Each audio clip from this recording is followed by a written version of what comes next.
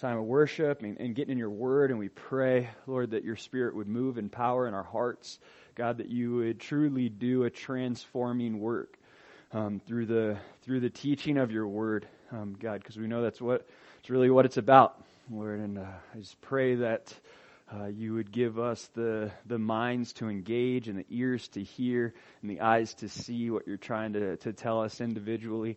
Lord, we'd be able to just pull some things from this text, from you directly, that it would be you speaking to us. In your name, amen. All right.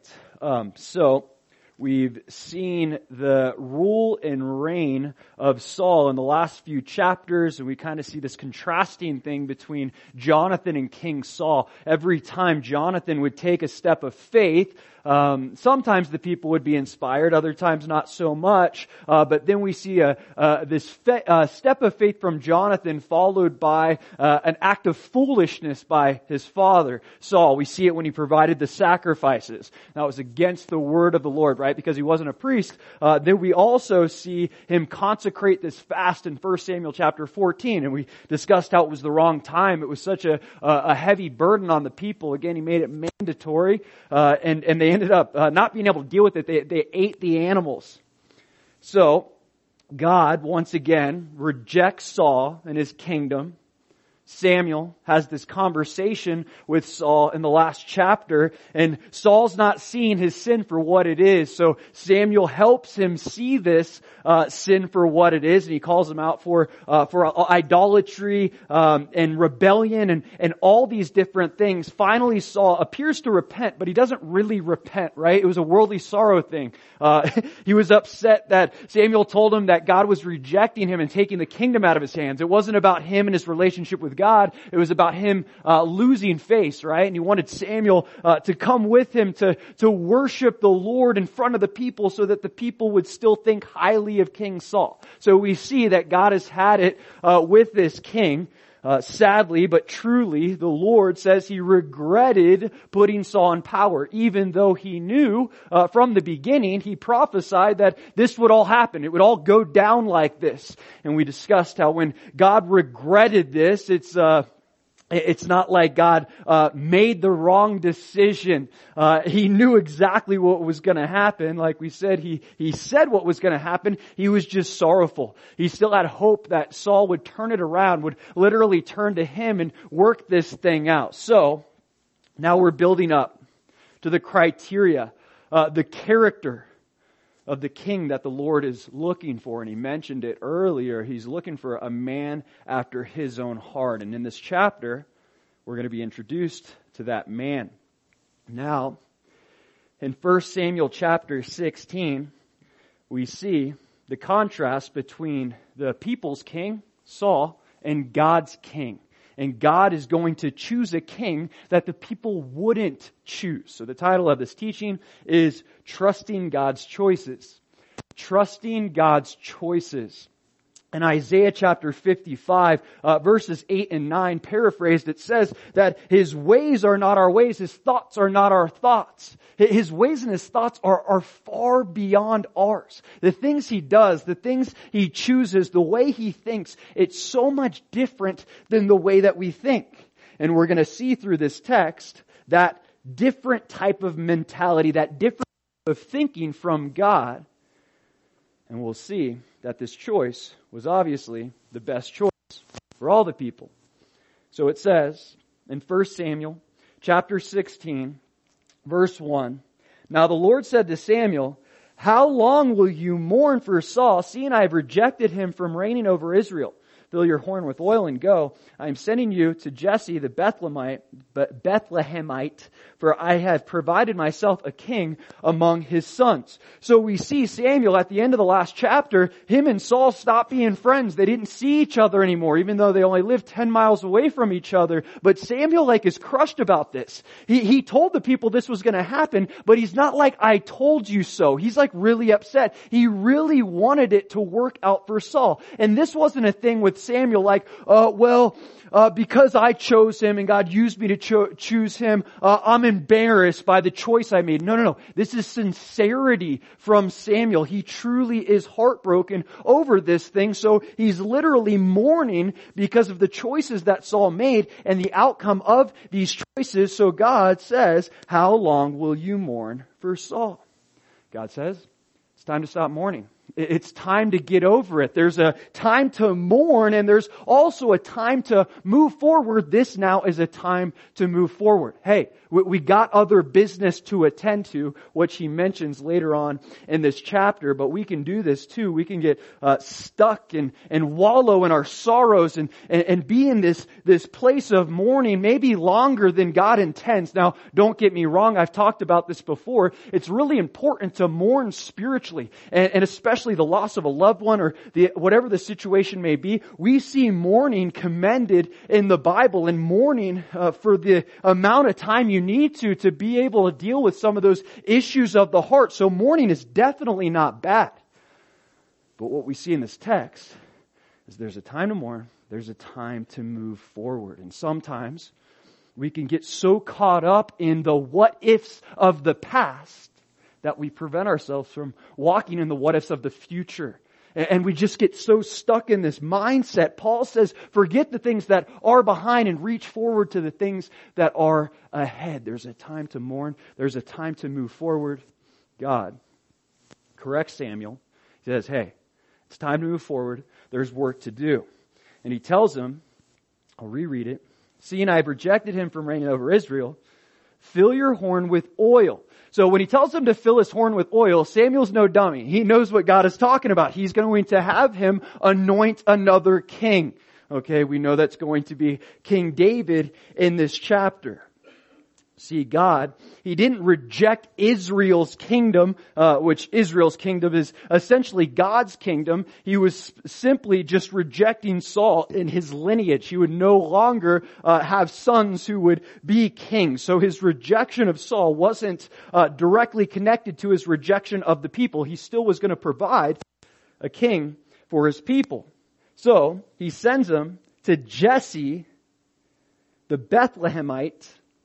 And we see Jesse was the grandson of Ruth and Boaz. And we see that in Ruth chapter 4. So we see through that relationship came Jesse, and ultimately down the road we see David.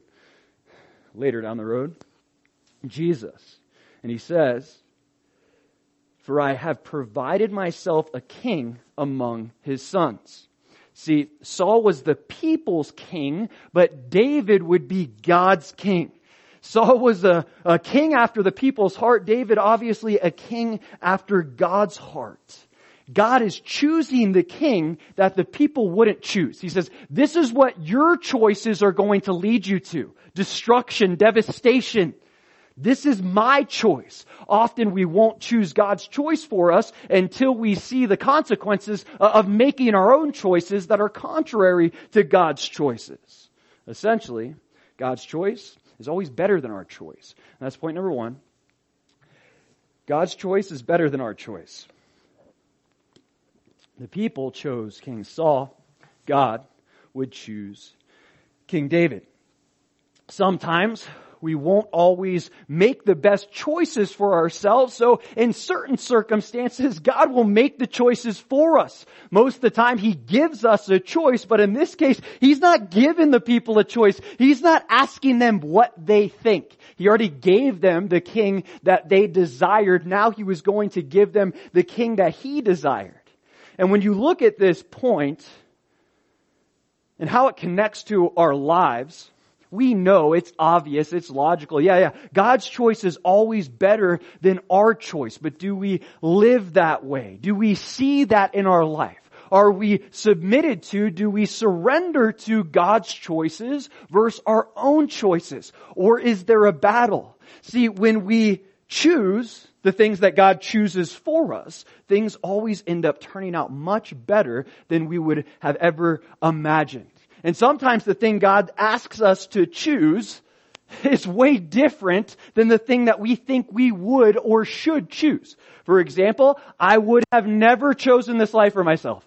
I would have never chosen the life of ministry. I just wouldn't have made that choice. If anyone knew me growing up, that's the last thing anyone would have ever thought that I would have done. I wouldn't have chosen to go through the ministries that I've gone through. I wouldn't have chosen to live in a third world country for a year. I wouldn't have made these choices because I wanted to make these choices. No, they were God's choices, and I had the choice, but it was obvious this is God's decision. He wants you to do this.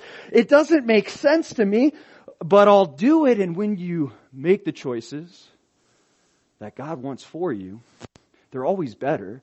Things always end up better than you would have thought. I was just talking to my mom about this a little bit ago, actually at dinner tonight. And she was like, if God told me that one of my kids was going to be a counselor, I would have said it was you and then maybe your sister, not my brother. He doesn't even like people. But God has him in a situation where he's studying Christian counseling and he's like getting A's in all his classes and his professors love him and he's doing great. And it's like, even me, it's like, what? Really? That's what you I would have thought like maybe accounting or something where you didn't have to talk to people. But, God is interesting in the decisions that He makes, but His choices are always far better than ours. Moving on, 1 Samuel chapter 16, verse 2. And Samuel said, how can I go? If Saul hears it, he will kill me. But the Lord said, take a heifer with you and say, I have come to sacrifice to the Lord. Then invite Jesse to the sacrifice, and I will show you what you shall do. You shall anoint for me the one I name to you.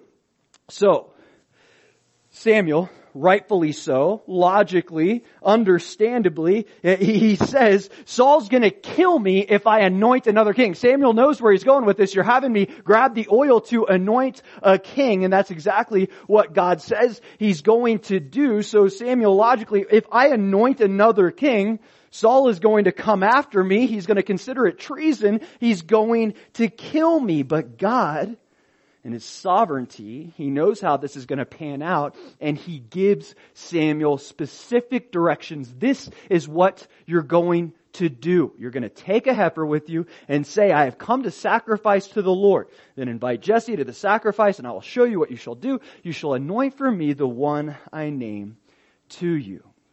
See, in the midst of Samuel's fear, and Samuel is one of the greatest characters we see in the Bible, just a very righteous man, a very good man, a man that loves the Lord, but he's afraid. And he's afraid to do what God's asking him to do, but then God gives him another word. And through that word, that direction is going to give Samuel the encouragement, the boldness he needs to follow through with the direction. See, sometimes when we're worried or we're fearful, we just need to hear a word from the Lord. We just need to hear a little something else. God, just give me a little, I'm struggling with this right now. I'm afraid of the circumstance I can't control. Whatever the case may be, sometimes we just need a word from the Lord. Like, God, I don't know if I can do this. I'm afraid to do this thing that you're asking me to do. Can you give me something? Can you confirm this to me? Can you encourage me through your word? And when He gives us a word, it makes it so much easier. Well, we know, and we all have fears, but we know when we're meditating on fears, essentially, most of the time, those fears, they never play out. They never actually end up coming to fruition. They're basically circumstances where we're meditating on things that we can't control, and ultimately, we're meditating on lies. And we think about all these things, and so often we can be bound by fears and bound by these lies that are controlling us. So not only do we need to hear a word from the Lord, but we also have to meditate on the words of God. And He says this in Philippians chapter 4. In Philippians chapter 4, verse 8, He says, finally, brethren, whatever things, and the context is being anxious, He talks about praying, and then He says this, whatever things are true, whatever things are noble, whatever things are just, whatever things are pure, whatever things are lovely, whatever things are of good report, if there is any virtue, and if there is anything praiseworthy, meditate on these things. We need to think about what's true.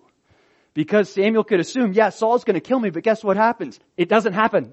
Saul doesn't kill him. Saul doesn't even know about this situation. Samuel's believing something. He's thinking about something that's a lie. It's actually not true. And God says, just trust my word. Do what I'm telling you to do. God gives him this extra word of encouragement. He meditates on this word of encouragement. And he walks in what the Lord had asked him to do. And that's what it says. Next verse. 1 Samuel 16, verse 4. So Samuel did what the Lord said and went to Bethlehem. Samuel was obedient despite his fears. Okay, God, I'm going to listen to you. I'm going to do it. Though I'm afraid of this thing, I trust you and I'm going to walk in your word. So he did it. So Samuel did what the Lord had said. He went to Bethlehem. Now, Bethlehem was a small town that was not very far from Jerusalem. As we discussed, Ruth, Boaz, Jesse, David would come from here. We obviously know another person would come from here, right? Jesus came from Bethlehem. So Bethlehem, though it's small, it's super significant in the scriptures. So it says in verse 4, and the elders of the town trembled at his coming and said, do you come peaceably? So they're afraid that Samuel's coming. Now we don't know exactly why they're afraid. Well, the last act of Samuel, we saw him slay that king Agag, right? He chopped him into pieces. So maybe they're thinking, are we next? Or are we in sin and Samuel's going to chop us into pieces? Or could it be that Samuel didn't always have good news? He didn't always have something good to tell the people. And we know he went around and visited people on a regular basis. So sometimes maybe his news was good and other times the people are like, oh shoot, what did we do this time? Regardless, the people are trembling. They think this is going to be bad news, but it's actually going to be good news. It says in verse 5, and he said peaceably, I have come to sacrifice to the Lord. Sanctify yourselves and come with me to the sacrifice. Then he consecrated Jesse and his sons and invited them to the sacrifice. So we have to understand this. He wasn't inviting Jesse and his sons just to watch him perform a sacrifice. Now, there were many different types of sacrifices listed in Leviticus and really the 5 books of Moses in different areas, specifically Leviticus. But we see different sacrifices. And when you were sacrificing something to atone for sins, then you would burn up the entire sacrifice. There would be nothing left of the animal. But when you were performing things called peace offerings and fellowship offerings and consecration offerings, what you would do is burn specific parts of the animal, the fat and organs and entrails, and depending on the specific sacrifice. But then the rest of the animal you would actually eat, and you would have a big feast. So this is really the type of sacrifice. We don't know if it's a peace offering or a fellowship offering. This is the sacrifice that kind of type of sacrifice that Samuel's going to provide. So he's not just inviting Jesse and his family to just watch him do a sacrifice. He's inviting them to a feast. Now, when you look at this, God tells him, hey, you're going to anoint King David, but you're also going to grab a heifer and perform a sacrifice. And you can look at that and be like, is God telling Samuel to be honest? Is he telling Samuel to lie? That he's going to really anoint David, but he's performing the sacrifice? That's not what it is. He's using the sacrifice as a means to get to David. Because we're going to see later on that the family really doesn't know what happens, even though David gets anointed. They don't understand what it actually is. So God's using the sacrifice. He's not telling them to lie. He's using the sacrifice to get the family together so he can perform the anointing that God's asked him to perform. It's all part of the plan. Verse 6. So it was, when they came, that he looked at Eliab and said, surely the Lord's anointed is before him. Obviously, we know that Eliab wasn't the king. Eliab was the oldest brother. Apparently, he was big and good looking, and the guy you would think, this guy must be the leader. Samuel assumes that it's Eliab, but it's not Eliab. Samuel was wrong. Spiritual people can still be wrong discerning spiritual things. And he was.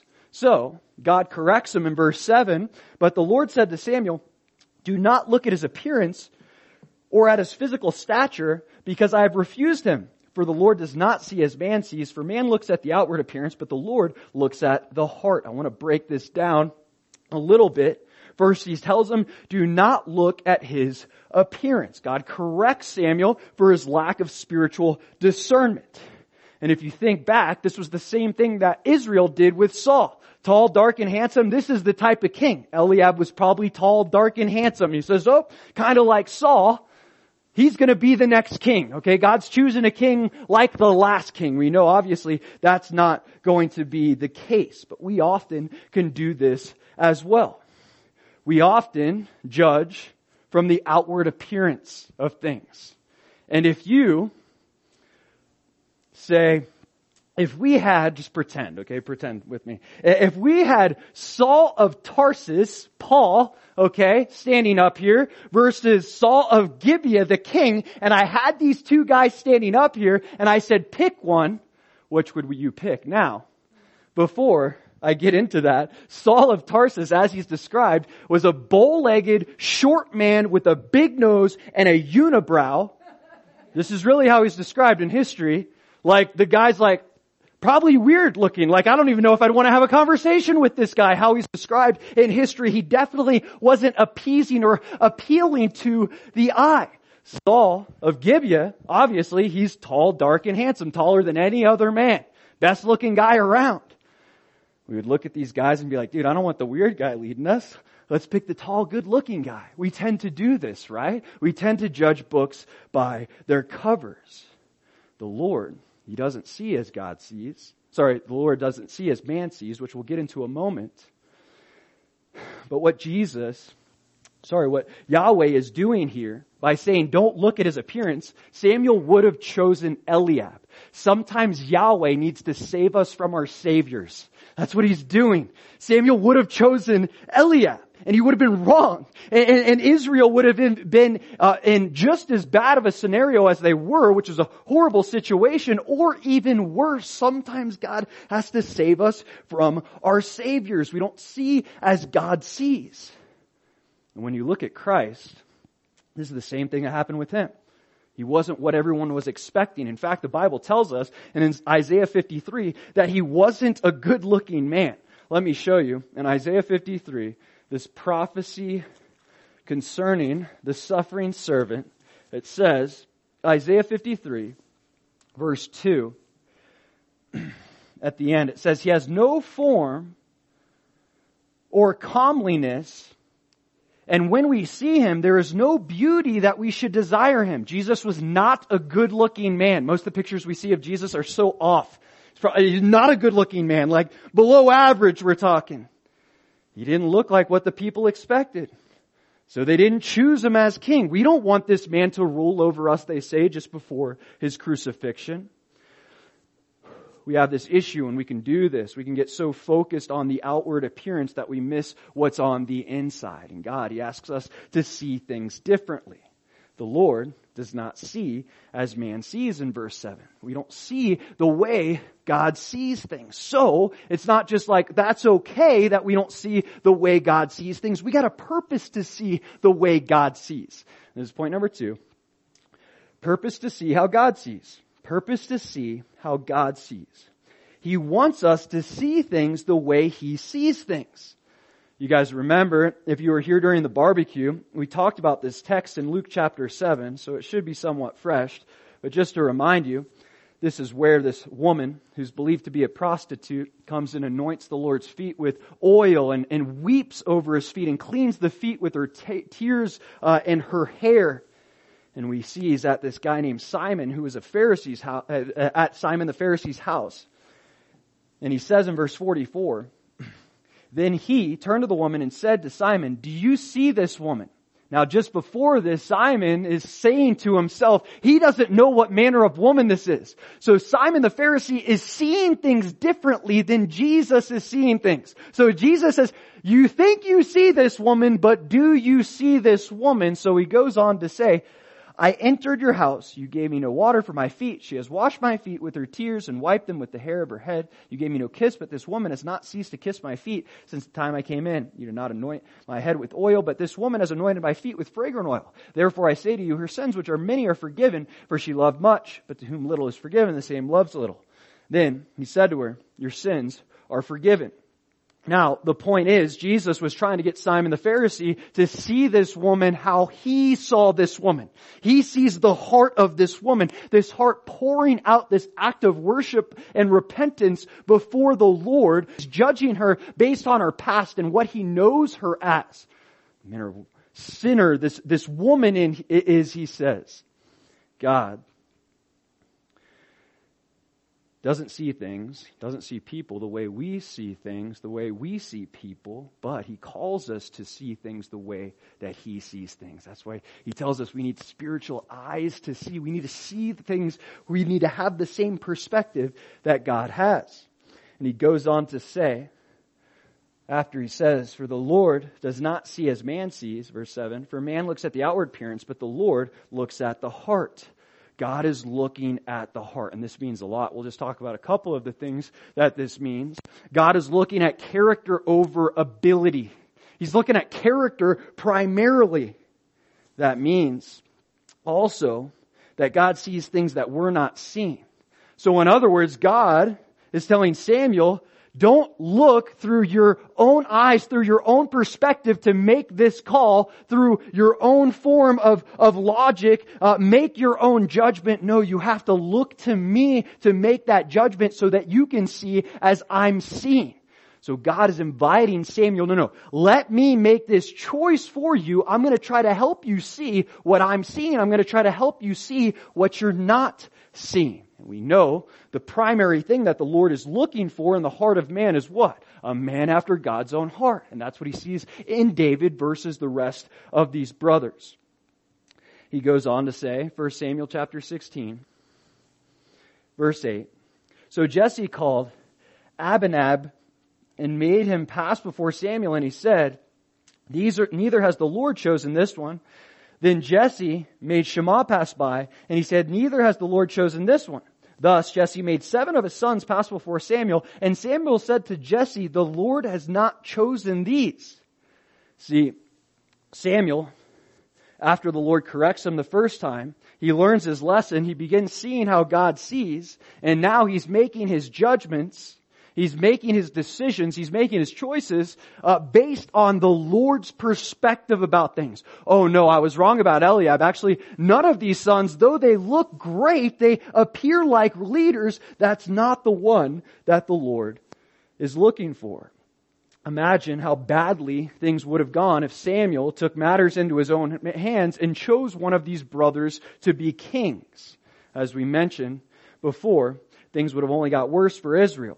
Now, we can only make the right judgments, the right choices if we're looking to God to help us make those choices. It's not just a matter of us making choices based on what we think or what makes sense to us. It's looking to the Lord and saying, God, am I seeing this thing clearly? Help me to see it how you see it. Help me to make the choice that maybe I wouldn't make, but help me to make the choice that you would make. And this is where Samuel learns here in this text. He continues on in verse 11.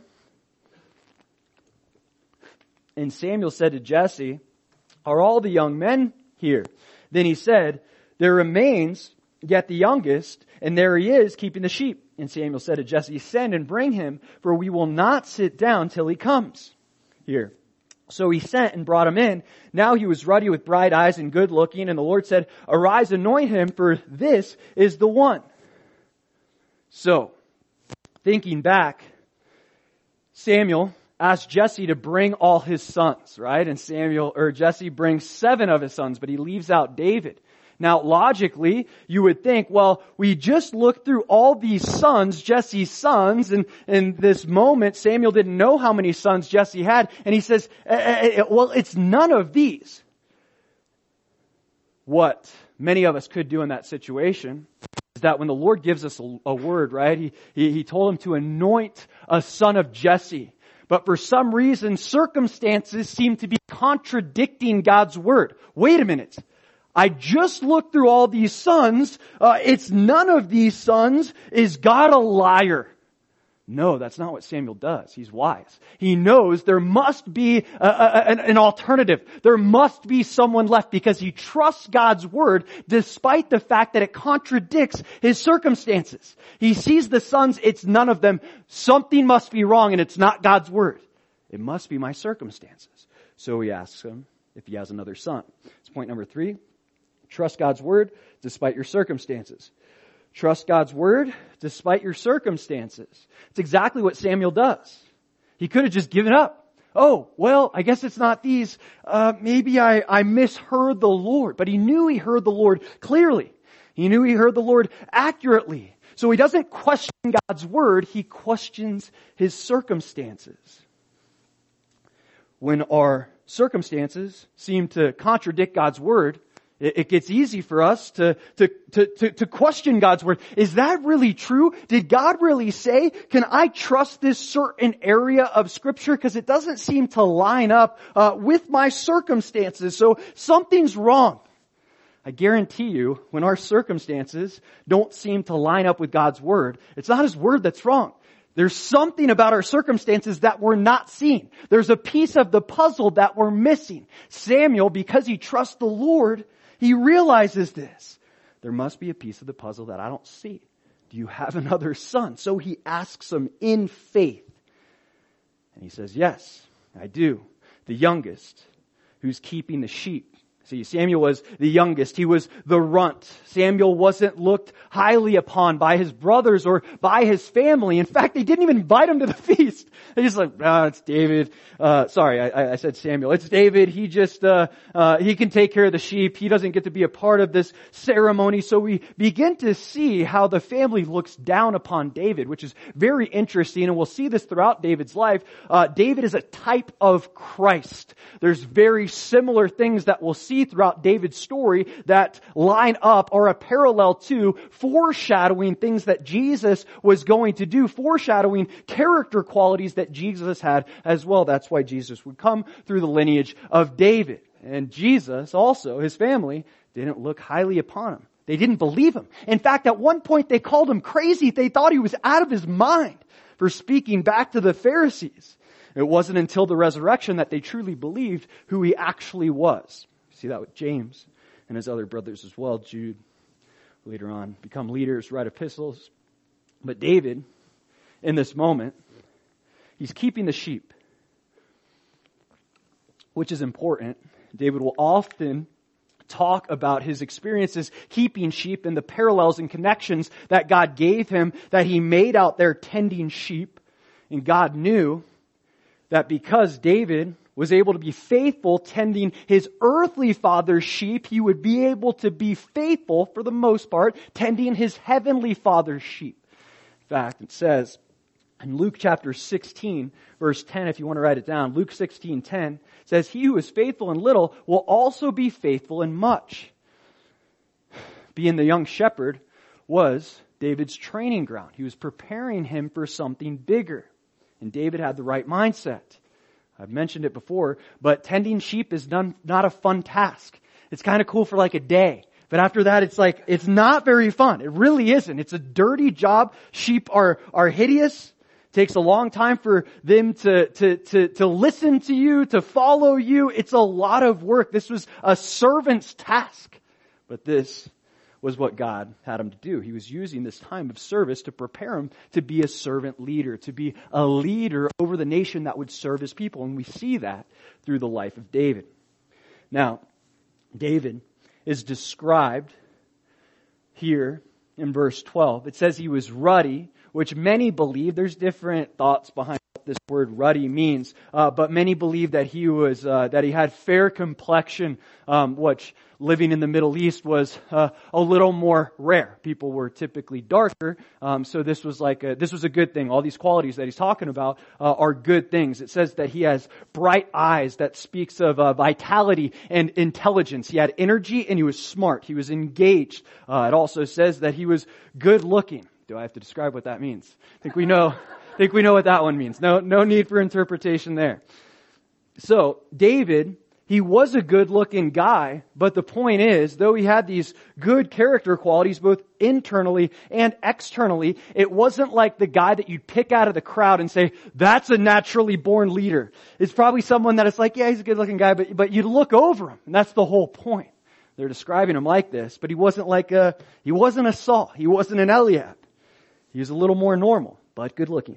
Now, Josephus says that David was about 10 years old. Other scholars will say maybe about 15. Regardless, he was in that age range between 10 and 15. So he's a young boy. He's a young man at this point. Imagine that, being anointed as king at that age. Like, that's crazy. Or even someone being becoming a pastor or something at that age. Like, that is a crazy thing to happen. So, Samuel, being directed by God, anoints him. Verse 12. The Lord said, "Arise, anoint him, for this is the one." Samuel was listening to God. God told him what to do, and he anointed the one that everyone would least expect. Point number 4. God's choice isn't always our choice. God's choice isn't always our choice, especially when it comes to choosing leaders. We see the credentials of leadership in the church and the people that God chooses in 1 Corinthians chapter 1, verse 26. It says, "For you see your calling, brethren, that not many wise according to the flesh, not many mighty, not many noble are called. But God has chosen the foolish things of the world to put to shame the wise, and God has chosen the weak things of the world to put to shame things which are mighty. And the base things of the world and things which are despised God has chosen, and the things which are not to bring to nothing the things that are. This is why," verse 29, "that no flesh should glory in His presence." This is why God chooses people like me. This is why God chooses people like you. It's not because you got it all together, it's because you're a mess. And you know that the only way you have become the person that you are now, even though we're still all messes, is because of the grace of God. You can't glory in your flesh. You can't say, "Oh yeah, I know why God chose me. Like I'm this great thing that brings all this stuff to the table and these spiritual gifts and talents and intellect and all these things." That's not the case. It's actually the opposite. He chooses the foolish, the weak, because it's not about our glory. It's about the Lord's glory. But there's also, as I mentioned before, a super important credential that the Lord is looking for when we're talking about leadership, and that again is the person, the man, or the woman after God's own heart. That's what He said in 1 Samuel 13. "I'm looking for a man after my own heart." And that's what David brought to the table. He wasn't the one that you'd pick out of a crowd. But internally, he had what God was looking for. Now, how was this heart after God produced in David? There's no way for us to tell for sure, but it's interesting when you look at the Psalms, David doesn't talk about his father, but he does talk about his mother. And if you want to write these down, so we won't flip there, in Psalm 86 verse 16, Psalm 86 verse 16, and Psalm 116 verse 16, twice he refers to his mother as the servant of God. I believe personally that his mom had a lot to do with producing that character quality in David to be a man after his own heart. He was probably the one that was looked down upon. Maybe his mom had a special place in her heart for David, and maybe she taught him the ways of the Lord. We can't really read into it. We can make assumptions, but we don't really know. But we see that she obviously played a major impact on David and his life. And often we think about the man being the spiritual leader of the house, which is true, which is biblical. But sometimes we don't see or don't realize the magnitude, the power that moms bring in raising up sons. Do you hear this? Like, literally, God can use moms to raise up kings after God's own heart. Like, that's a very powerful. He doesn't say Jesse, the servant of God, the one that taught me all the things and taught me how to. No, he references his mother. His mother played a crucial part in his spirituality. 1 Samuel chapter 16, verse 13. Then Samuel took the horn of oil and anointed him in the midst of his brothers. And the Spirit of the Lord came upon David from that day forward. So Samuel arose and went to Ramah. So it appears he's anointed at this feast in front of all his brothers.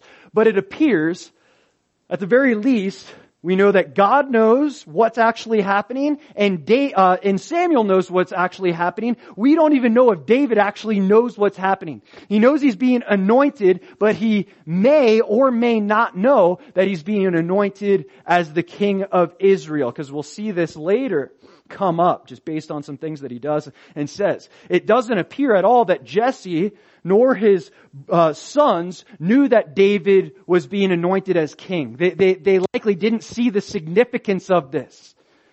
Now, Saul was obviously positionally the king, right? And he would still be the king for several more years. I think a couple more decades, actually. But David was the king spiritually. And this is interesting when we look at the typology between David and Christ and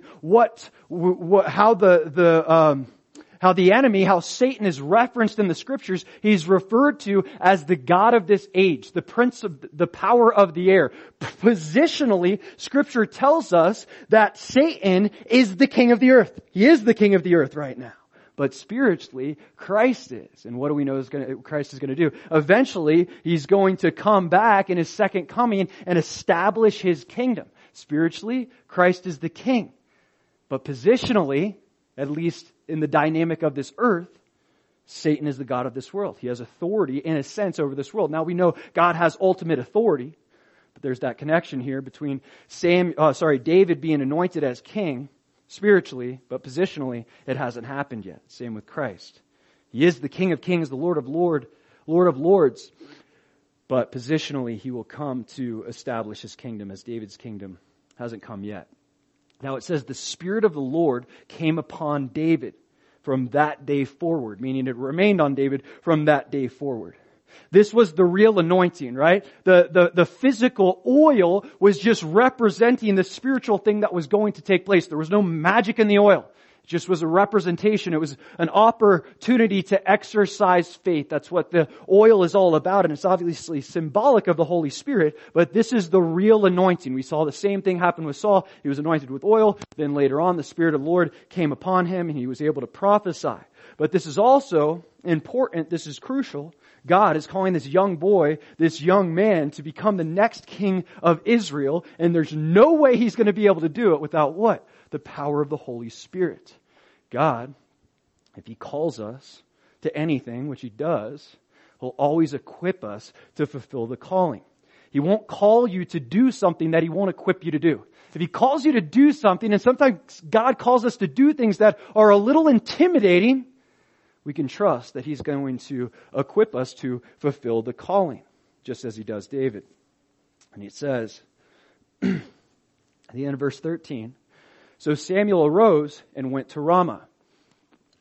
Samuel didn't start a political campaign for David. He didn't go around trying to persuade everyone, hey guys, David's the next king, David's the next king. No, he left it alone. All he did was do exactly what God told him to do, and he went home. He let God figure out the rest.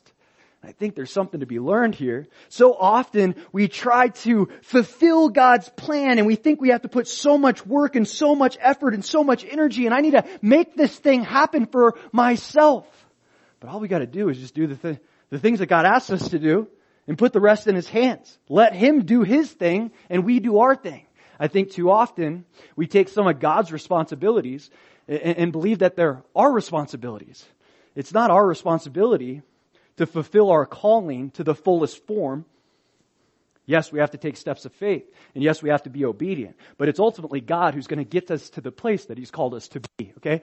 And we'll talk a little bit about more about this as we continue on in the text. If you look at verse 14, it says, but the Spirit of the Lord departed from Saul, and a distressing spirit from the Lord troubled him.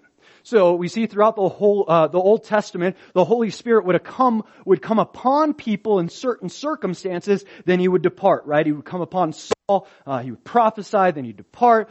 He would come upon Samson. Samson would have great strength. He would come upon the judges at certain time periods. But we see in the New Testament, we have a different operation of the Spirit. Yes, you have the coming upon. Yes, you have the para, that's the with. But now, in the New Testament, and in the time period we live today, we also have the indwelling Spirit. And when we receive the indwelling Spirit, it says we're sealed for the day of redemption, meaning once we receive the indwelling Spirit, it doesn't depart. There's no indication in Scripture that the Holy Spirit will depart from us when we have the indwelling Spirit. So, this was a different operation. You can look at that. Is the Spirit going to leave me? If we're truly saved, if we're truly believers, we have the indwelling Spirit. Now, even as believers, certain times the Holy Spirit can come upon us to operate in different gifts and do different things that the Lord has called us to and bear witness. And there's a lot there. But we see in this text, the Spirit of the Lord departed from Saul. See, the reason this distressing spirit came was because the Holy Spirit departed. And it says there was this distressing spirit from the Lord that troubled him. Now, God sent this spirit in the passive sense. It's really like this when you look at the original language. It's like God took his hand off of Saul. He took the protection off of Saul. So Saul was prone to demonic activity. Okay? It's the passive tense. That's how the word is communicated there. So it's not like God just sent a demon to attack Saul. No, he took his hand of protection, and because that protection was off of Saul, it made him prone again to demonic activity. And it says, verse 15, and Saul's servant said to him, surely a distressing spirit from God is troubling you. This was obvious to everyone that this distressing spirit was troubling him.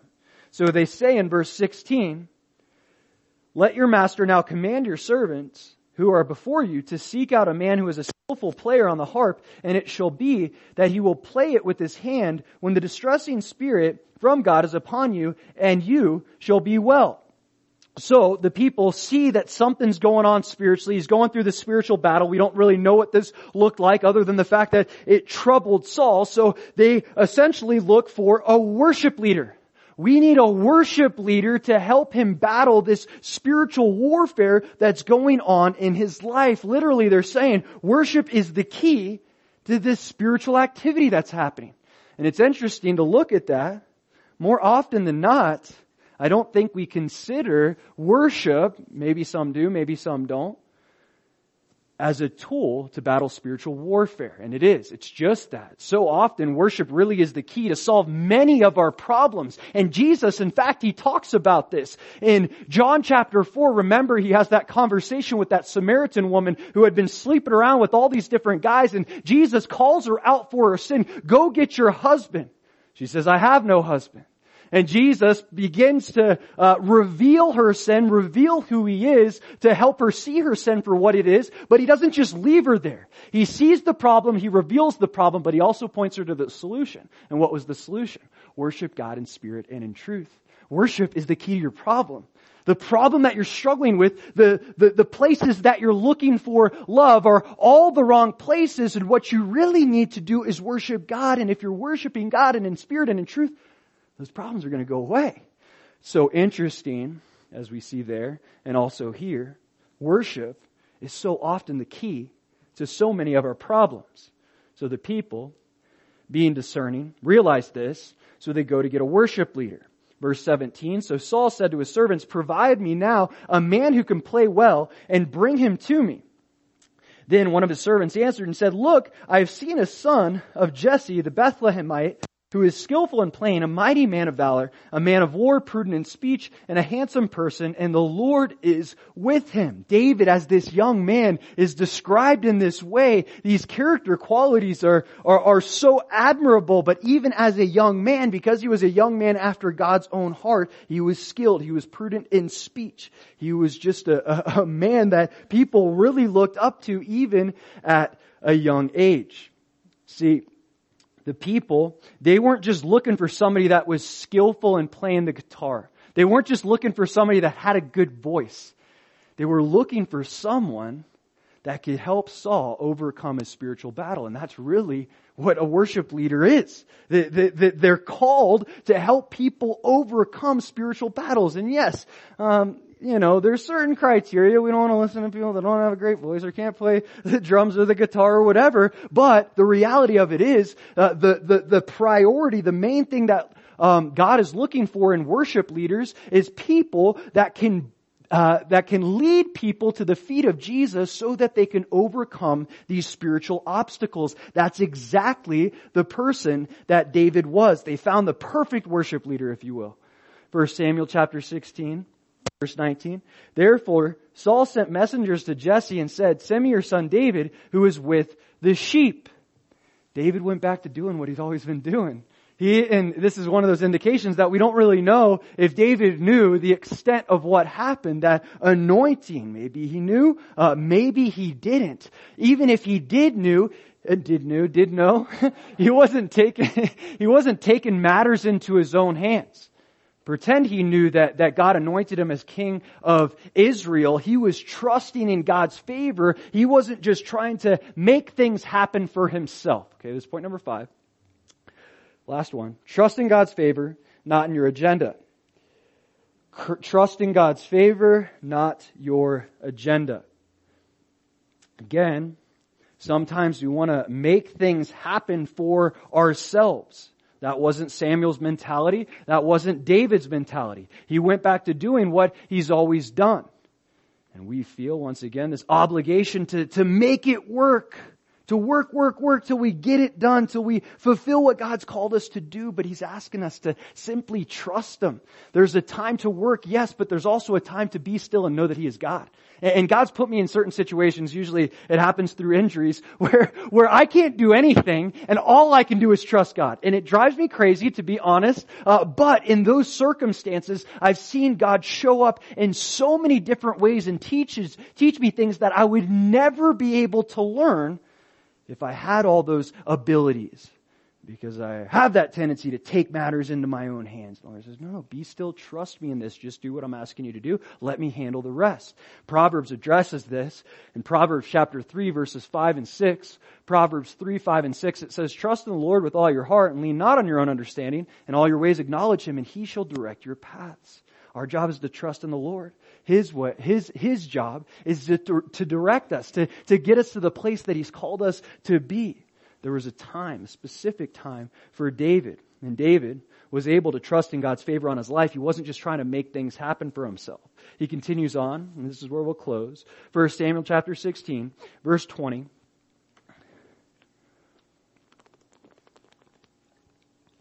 And Jesse took a donkey loaded with bread, a skin of wine, and a young goat, and sent them by his son David to Saul. So David came to Saul and stood before him, and he loved him greatly, and he became his armor bearer. So Saul loved David so much so that he made him an armor bearer. Now, God is still using this situation to raise up David. Before David could become a great king, he had to learn how to be an armor bearer, and an armor bearer of a very corrupt king. And sometimes God does that. He teaches us how to lead by putting people in our lives who are corrupt leaders. All authority is placed by God, but that doesn't mean that all authority that's placed by God is good authority, is righteous authority. Sometimes God puts corrupt authority in our lives to teach us what not to do. Okay, so He has David come under Saul to teach him what a king after God's own heart doesn't look like. Okay, so David becomes his armor bearer. It says, verse 22, Then Saul sent to Jesse, saying, Please let David stand before me, for he has found favor in my sight. So it was, whenever the Spirit from God was upon Saul, that David would take a harp and play it with his hand.